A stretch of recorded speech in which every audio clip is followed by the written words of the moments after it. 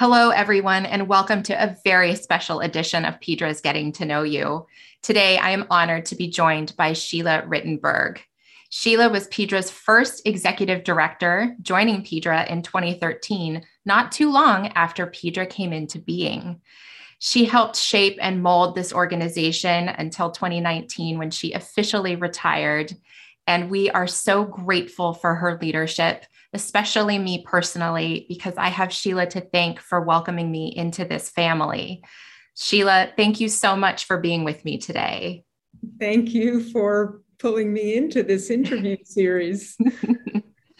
So I know you have a deeply personal story when it comes to childhood skin disease. Can you share that with our listeners? Sure. Well, some of the community may know that as a child, I had pretty severe psoriasis. It localized, but then spread pretty energetically throughout. And, this was at a time, of course, when there were very few treatments, very few options. Dermatologists were not, I think, as a rule, that well informed about the many iterations of psoriasis. My family used to take me to Florida to roast in the sun in the winters, because I lived in Canada, as the sun cleared the psoriasis. That seemed to be a good idea. Maybe we look back on that now with a little hesitation, so much sun exposure. But, because it was a time of little information, relatively little experience, both among patients and in the medical community, there was also a certain amount of shame. This was something that didn't happen to everyone. And I was very young, 4 or 5 years old. And so from a little girl's perspective, it had to be something I was responsible for. So this was something that, worked its way into my soul through my life, and that I kind of came to terms with as a more understanding adult. And I certainly don't feel that way now, and I haven't for many years, but I think it's somewhat typical of the emotional burden that psoriasis can bring, even today. Or for that matter, any skin disease that distinguishes you and sets you apart from others. Yes, I can. Yes, I mean, we hear that all the time from our patient advocates and from our investigators. So I really like the way you put how it just wove itself into the soul of your being. And I know that set you on a career path that brought you to Pedra eventually, but could you just sort of give us some highlights of your career path before you came to Pedra? Of course. Well, I did start in Canada, and I had a couple of positions there, one in kind of the nonprofit world and one in the corporate world. And then I lived overseas for a while and did a bunch of things, found myself in Oregon. And eventually I worked in public broadcasting for Oregon Public Broadcasting, which was wonderful. Left there and sort of had to find a new path in 2001. By that time, I had a network of contacts of other professionals and consultants and so on. And a friend of mine referred me to the National Psoriasis Foundation. At the time, the NPF was looking for a development director. I met with Gail Zimmerman, who at the time was the CEO, and she was one of the founders of the NPF. And in talking, Gail was fascinated by my experience at OPB as I worked with companies and foundations to underwrite the making of documentary films. And we sort of began brainstorming together about what that kind of position could look like at the NPF. And so Gail and others decided to hire me as director of, I think it was industry relations. It might have been corporate relations. And I did that for a couple of years at the MPF. And that was just a fantastic time for patients. The first biologic was being approved for moderate to severe psoriasis. There was a lot of new awakening and new awareness in the whole country, in the whole world, really, that as a patient organization, we could capitalize on. After the 2 years, I felt a bit antsy, because my early career was in community organizing and social planning and advocacy. So I again approached Gail to start an advocacy office, an advocacy department, which really the MPF needed as a national patient organization. So Gail agreed to move me over into that position, and I directed the advocacy department for another 2 to 3 years. And of course, my early experience with psoriasis helped me enormously. And I didn't really go around talking about it, but I certainly had an inside track with patients, so to speak. And I also loved building that advocacy department from scratch. It's just kind of who I am, I guess. I like to start new things that are concepts and put them on the map. I think that's very much represented in the work that you did for PEDRA. So now is a great time to transition to that. So how did you get involved with PEDRA? I mean, it was so new. It was barely off the ground. Like, how did you come into the picture? Yes. Well, it was a lovely meeting of minds. And I had been with the National Psoriasis Foundation for about 4.5 years. And I left. And I had a period of time of several or a few months where I was considering what I might do next. I decided to do some consulting in the interim. And I reached out to dermatologists and rheumatologists and others in the medical community. I knew these people were involved in all sorts of projects and initiatives that I could possibly help with. And I reached Larry Eichenfeld, who himself has an honorable history with PEDRA. And he said, "Oh, Sheila, we need you." And I said, "Great." It took some time for Larry's group, the founding committee that had put together the concept of PEDRA, to define what it is I could do with them and for them. And eventually I started a contract and just started some very basic organizational putting some basic organizational pieces together. I mean, there was no infrastructure. This was a concept, an idea that had some flesh to it. The group had a large planning day in 2000, at the end of 2012. So we had, of course, the notes from that and the dialogue and so on had been recorded of that planning day. And it was my job to kind of take that and operationalize it. What does all that mean and what does it look like and how do we build it? And what are the ingredients here or the characteristics of a new organization that will make this successful? What are the pitfalls? That kind of thing. Some of it was very basic and some of it was more complex because PEDRA could have become it could have taken a number of different shapes. And we had to proceed judiciously to really make sure we were representing the community, the gaps, the goals of research that were so desperately kind of laid out at the original planning session. What is it like to come to something that is a concept? And as you said, it had some meat on the bones, but what is that like for you to come into something like that? Well, as I mentioned, I like that kind of thing. Right. Yeah, and it's a challenge to me, but it's also exciting to me to make something happen. I guess that's kind of what I'm made of. You know, even in my early community organizing days, I took on initiatives out there in the community that hadn't been done before.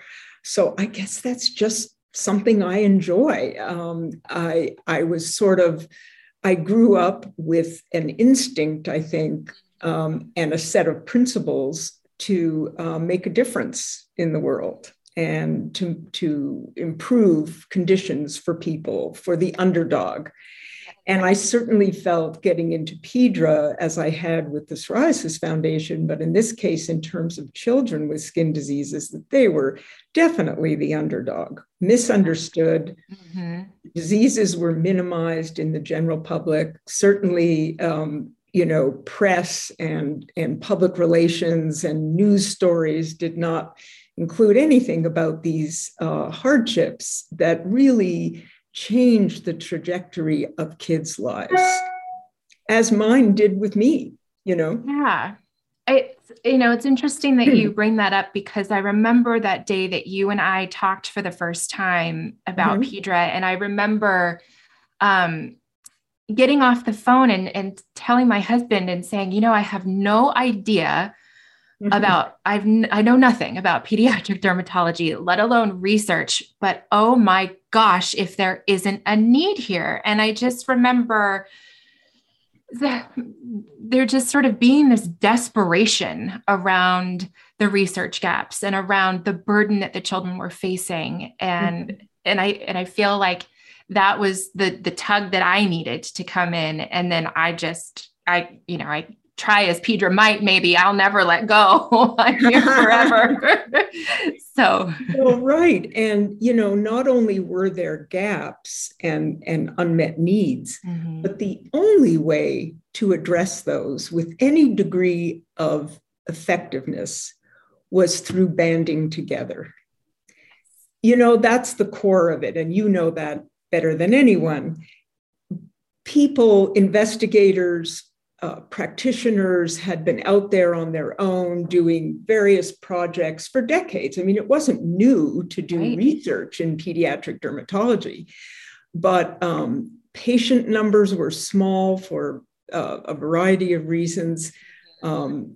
People really couldn't amass what they needed to drive studies. They didn't have the resources and technical support on the back end to help them analyze and push forward the results of the studies. We heard once from a speaker at a PEDRA annual conference that science unsaid is science undone. Yes. I forget the name of the speaker, so Melissa Marshall. Yeah, Melissa Marshall, right? Yes. So we've given her the attribution. Yes. But that's so profound. So that was the thing that really charged me. It was the need to galvanize what was already going on out there and to prove to others who maybe were tempted to stick a toe into research that they could, that there was an organization to get behind them and support them. Absolutely. I'm still so struck by the collaborative nature of our network in particular. And I remember thinking how, siloed research can be and how protective authors are, and, rightly so, but in PEDRA, that's just not the case. And every time I go to a PEDRA conference, it's, I have a patient that might be able to jump on this study. Great. Bring them in. The more, the better, the more we can learn. And it is so heartwarming to see not just the mission thriving, but the work thriving as well, I guess. Yes, exactly, Jen. And, I also learned getting more and more into PEDRA about pediatric investigators. Yes. First of all, as I'd heard from others, the nicest people in the world, or the nicest professionals in dermatology, certainly.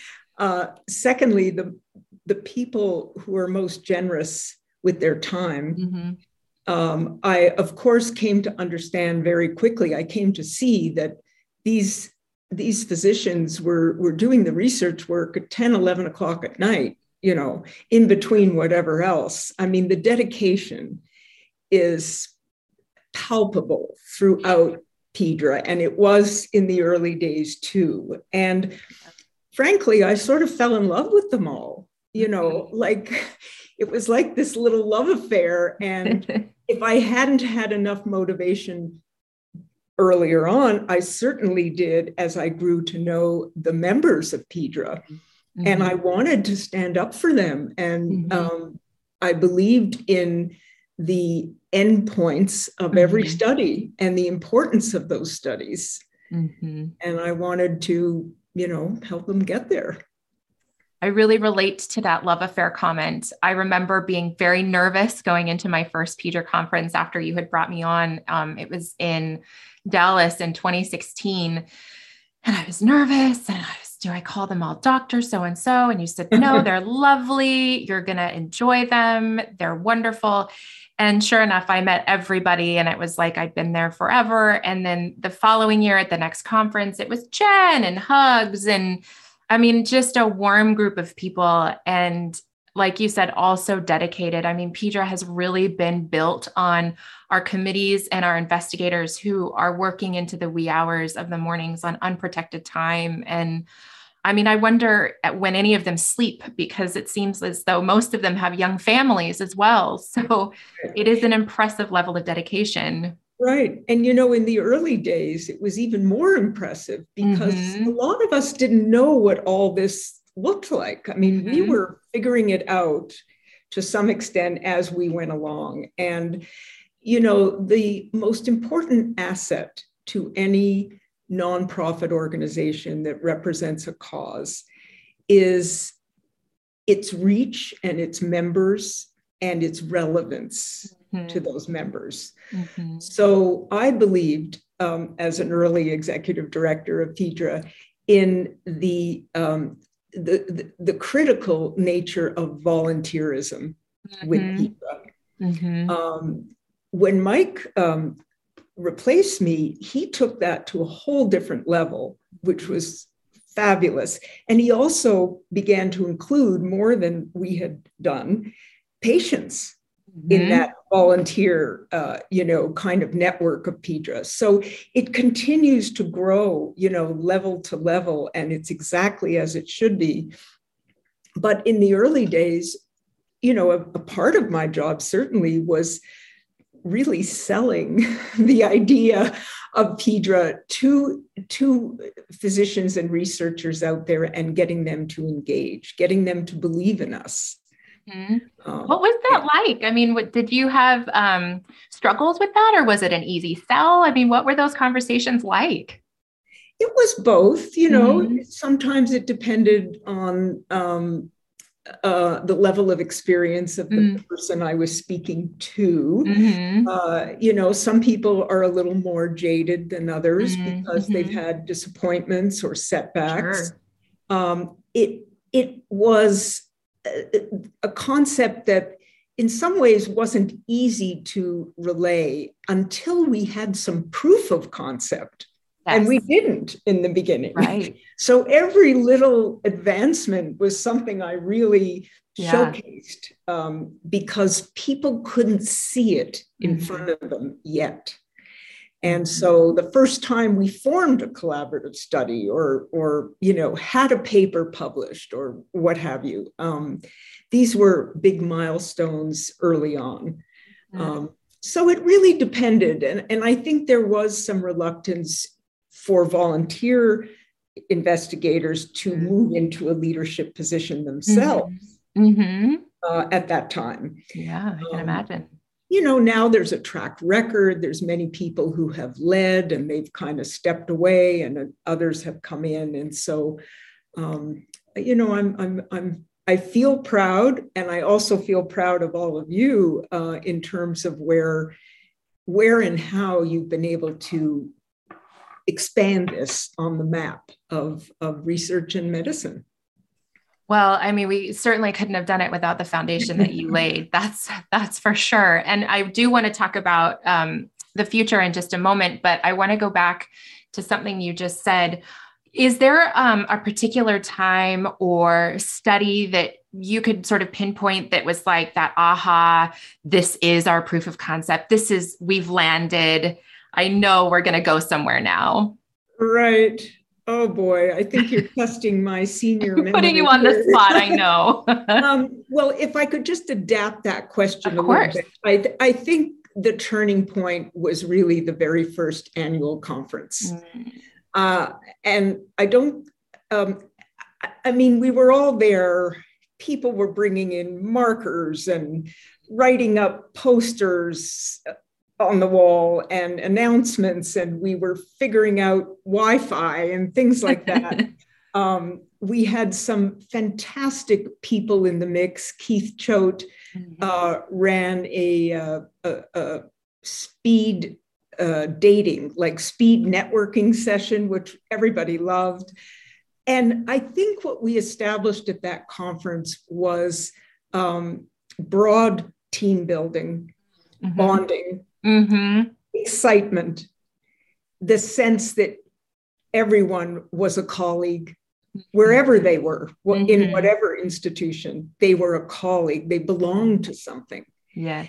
And that was very important in that first, I believe that first conference was at the end of 2013. Okay. Yeah, like that October, November of 2013. So for me, that was a big turning point. I don't quite remember the specific studies that were coming together, but, there were more and more of them. And everyone was very on board. As you look back over your time as executive director, what are some of the things you're proudest of? Well, I'm proud that we created an organization that lived. Yes. I'm proud of the outreach and the buy-in and the financial support we were able to secure from the pharmaceutical community.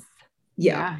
I mean, that was critical. At that point, we would never have been able to raise enough dues or enough private contribution to really move Pedra forward. So that was just critical. And, it makes no sense to have an organization like Pedra without drug manufacturers engaged, right? It just doesn't. No. We have to know how to engage them and how to make it a positive win for all sides without crossing limits. So I was proud that we were able to establish that with the companies at hand, such as they were at that time. I think the staff of Pedra, including you and others that I was not responsible for, have been just the biggest positive influence for Pedra's growth. And I think I helped set a standard and a set of expectations for that staff and what and how we were to work together that I think made a difference. And underscoring there, Mike, he was the perfect successor in my view, and had a skill set that included some pieces that I didn't have, and a vision that could utilize those skills to reach even bigger goals for Pedra. And I think we all see the results. When I think about the time that you and I were working together, the things that come to mind are that foundation you laid with industry. And you really instilled in me the value and importance of the patient voice, and the work you did with the patient advocacy groups has remained a steadfast pillar of Pedra and has even grown. And I think that was so just innate to you and your background both personally and professionally. And that has just really carried through. And then that third piece I do think of is the volunteerism. And it's been so exciting for me to be able to bridge my experience with you as the first executive director and with Mike as the second executive director, and just watch the garden that you planted just continue to grow and flourish. Uh-huh. Yes, I agree with you. And I think perhaps I left out a little bit of that, the patient organizations and how we brought them in. And there was so much to build on there. And that's what you guys have done and are doing. And it's essential. And it also opens up very important opportunities for grants and other advancements that without patients in the picture, Pedro would not be eligible for. So it's a very important meaning, and it's also an important strategy. And I think all these heads of these patient groups with whom I had worked over the years, both at PNPF and Pedro, I think they saw that as well. And the excitement on their part to be shoulder to shoulder with researchers who might be able to find a thread of an answer for someone's child or many children in their organizational framework, it was an exciting moment for Pedro. And I remember the board and others were sort of like, wow, yeah, of course we should have patients there. We hadn't, they're just scrambling to keep up with. Of course, absolutely. Everything. And so it was also an important turning point for us, I think. Yeah, I think so too. So thinking about, your time at Pedro was so important, and now you've passed the reins off to the very capable Mike Siegel. What are your hopes for Pedro as we go into our 10th year and on into the future? Well, more, Yes, more and better, more studies, more collaboration. Research is tough. It's slow, particular. So finding ways to overcome those barriers in a very practical method so that more research can happen. Inevitably, with more research, we're going to be finding answers just by virtue of how much activity is going on. I've seen in Pedro correspondence, of course, an emphasis on fellowships and that kind of thing. And I love that because there are just too many barriers for a young or an early career, I should say, investigator to really pour him or herself into the research piece. So by having a paid fellowship, by having support, this is going to produce 10 or 12 or 20 or whatever numbers of early career people who are doing it, and to continue to build a diverse board that really represents a broad spectrum of both investigators and patients. So, those are some of my hopes. I think there are still some silent diseases. Something like eczema has overcome that in spades in the last, I'd say, decade, maybe half a decade. We now have EB kind of more than emerging, but certainly a different voice of EB than there was when I first got involved. And, there are others that are just not known and not talked about. So what can we do to raise awareness, raise investment in those diseases? Maybe there's a new entity that brings together pharmaceutical investment in rare diseases, because it's hard for a manufacturing company to put, X dollars into one rare disease. But there were companies when I was kind of leaving that were starting to get into more than one rare Mm-hmm. germ disease. So how do you Right.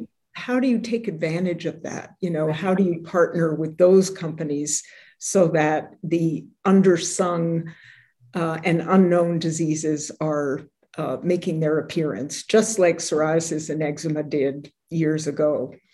And I know those are common diseases, but certainly the severe, moderate to severe forms are still not well understood.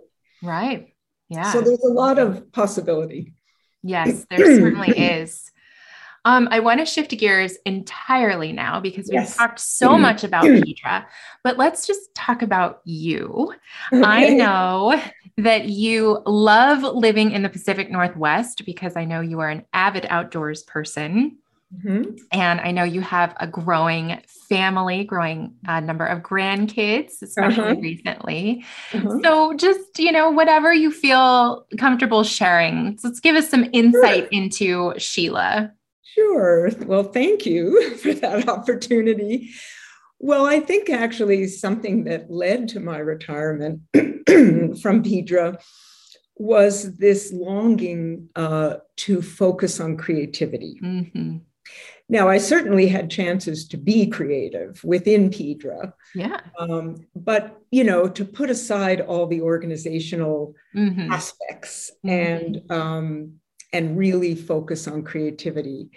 And fortunately, I was able to do that. So I had an idea for a long time for a documentary film that I'm now developing. I have a small team of a director and a producer and a social media person.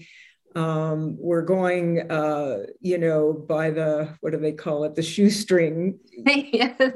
but we're all very passionate about it. It's the story in a nutshell is about an 80-year-old woman who from Bend, Oregon, teaches the art of European baking. Wow. And in the process, really changes people's lives. She helps them change lanes in life. And people come to her from all over the world to study in kind of an artisan, old-fashioned kind of setting, one-on-one. And it's pretty transformational. And we have one story in particular that we're focusing on in the film. So we're in development, we're in fundraising, if anyone's interested. And then my other passion has been creative writing. And I took a number of workshops over this last couple of years, and a few months ago applied to a year-long master writing program, and I was accepted. So now I'm producing 20 pages a month of what may be a book. I don't know, but it's a pretty wild process, and I love it. So I'm very happy. I'm very fulfilled because of my family. My husband is the dearest man, and my grandchildren are just beautiful people, beautiful kids. And we just had our fourth grandchild, the first daughter, born to my stepson and his wife just a couple of weeks ago. So, and we have this wonderful dog, as you know, and I waited until Dan and I, my husband and I waited until we were freed up to get a dog, because, we wanted to be able to pay attention to it. Yeah. So our dog Ren and I are out on the trails all the time. On the river, in the winters, cross-country skiing, and it's fabulous. It's just so much fun. So, apart from, I guess, bigger troubles of the world and the nation, which I try to do what I can for. I'm in a very nice little bubble right now. Mm-hmm. As you should be, enjoying your grandchildren and your dog and your creative writing. I mean, it's so exciting for me to be able to see how an organization like Pedra in its infancy is perfect for somebody who is as creative as you are. And then to grow that and mold it and then leave when it felt right. And then to have this opportunity to really focus and dive in on the creative side of yourself that you can really nurture at this time in your life. That's so exciting.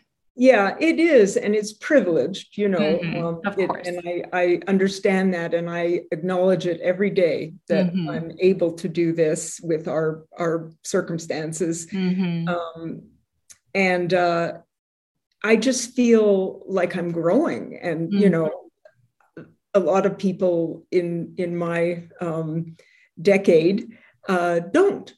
They've run out of steam, and they haven't really found their next passion, or they don't feel like they're able to pursue their next passion. So I do feel really fine and lucky and happy about all of that. And it's good, it's good being at this stage of life and feeling this way versus a whole set of regrets or frustrations, and we're healthy too, which makes a huge difference. Oh, absolutely. Yes. Sheila, I am so honored to have been able to have this conversation with you. You're making me tear up. Well, and you as well. I mean, just talking about this history that you've had with Pedra, and then my small chunk of that time with you. And I just feel so lucky that our paths crossed. Lucky to have you, Jen. So. Well, thank you for joining me today on Getting to Know You, Sheila. It has been such an honor. And for me too. Thank you. Take care and keep it all going. Thank you so much to Sheila Rittenberg for everything she's done for Pedra as its executive director, for sitting down and visiting with me today. This was an absolute delight. Please follow Pedra on Facebook, Twitter, Instagram, and LinkedIn for more of these Getting to Know You videos and other educational content. And be sure to keep engaged with us as we approach our 10th birthday in 2022. We'll have more opportunities to celebrate, and we hope you'll celebrate with us. Thanks so much. We'll see you next time.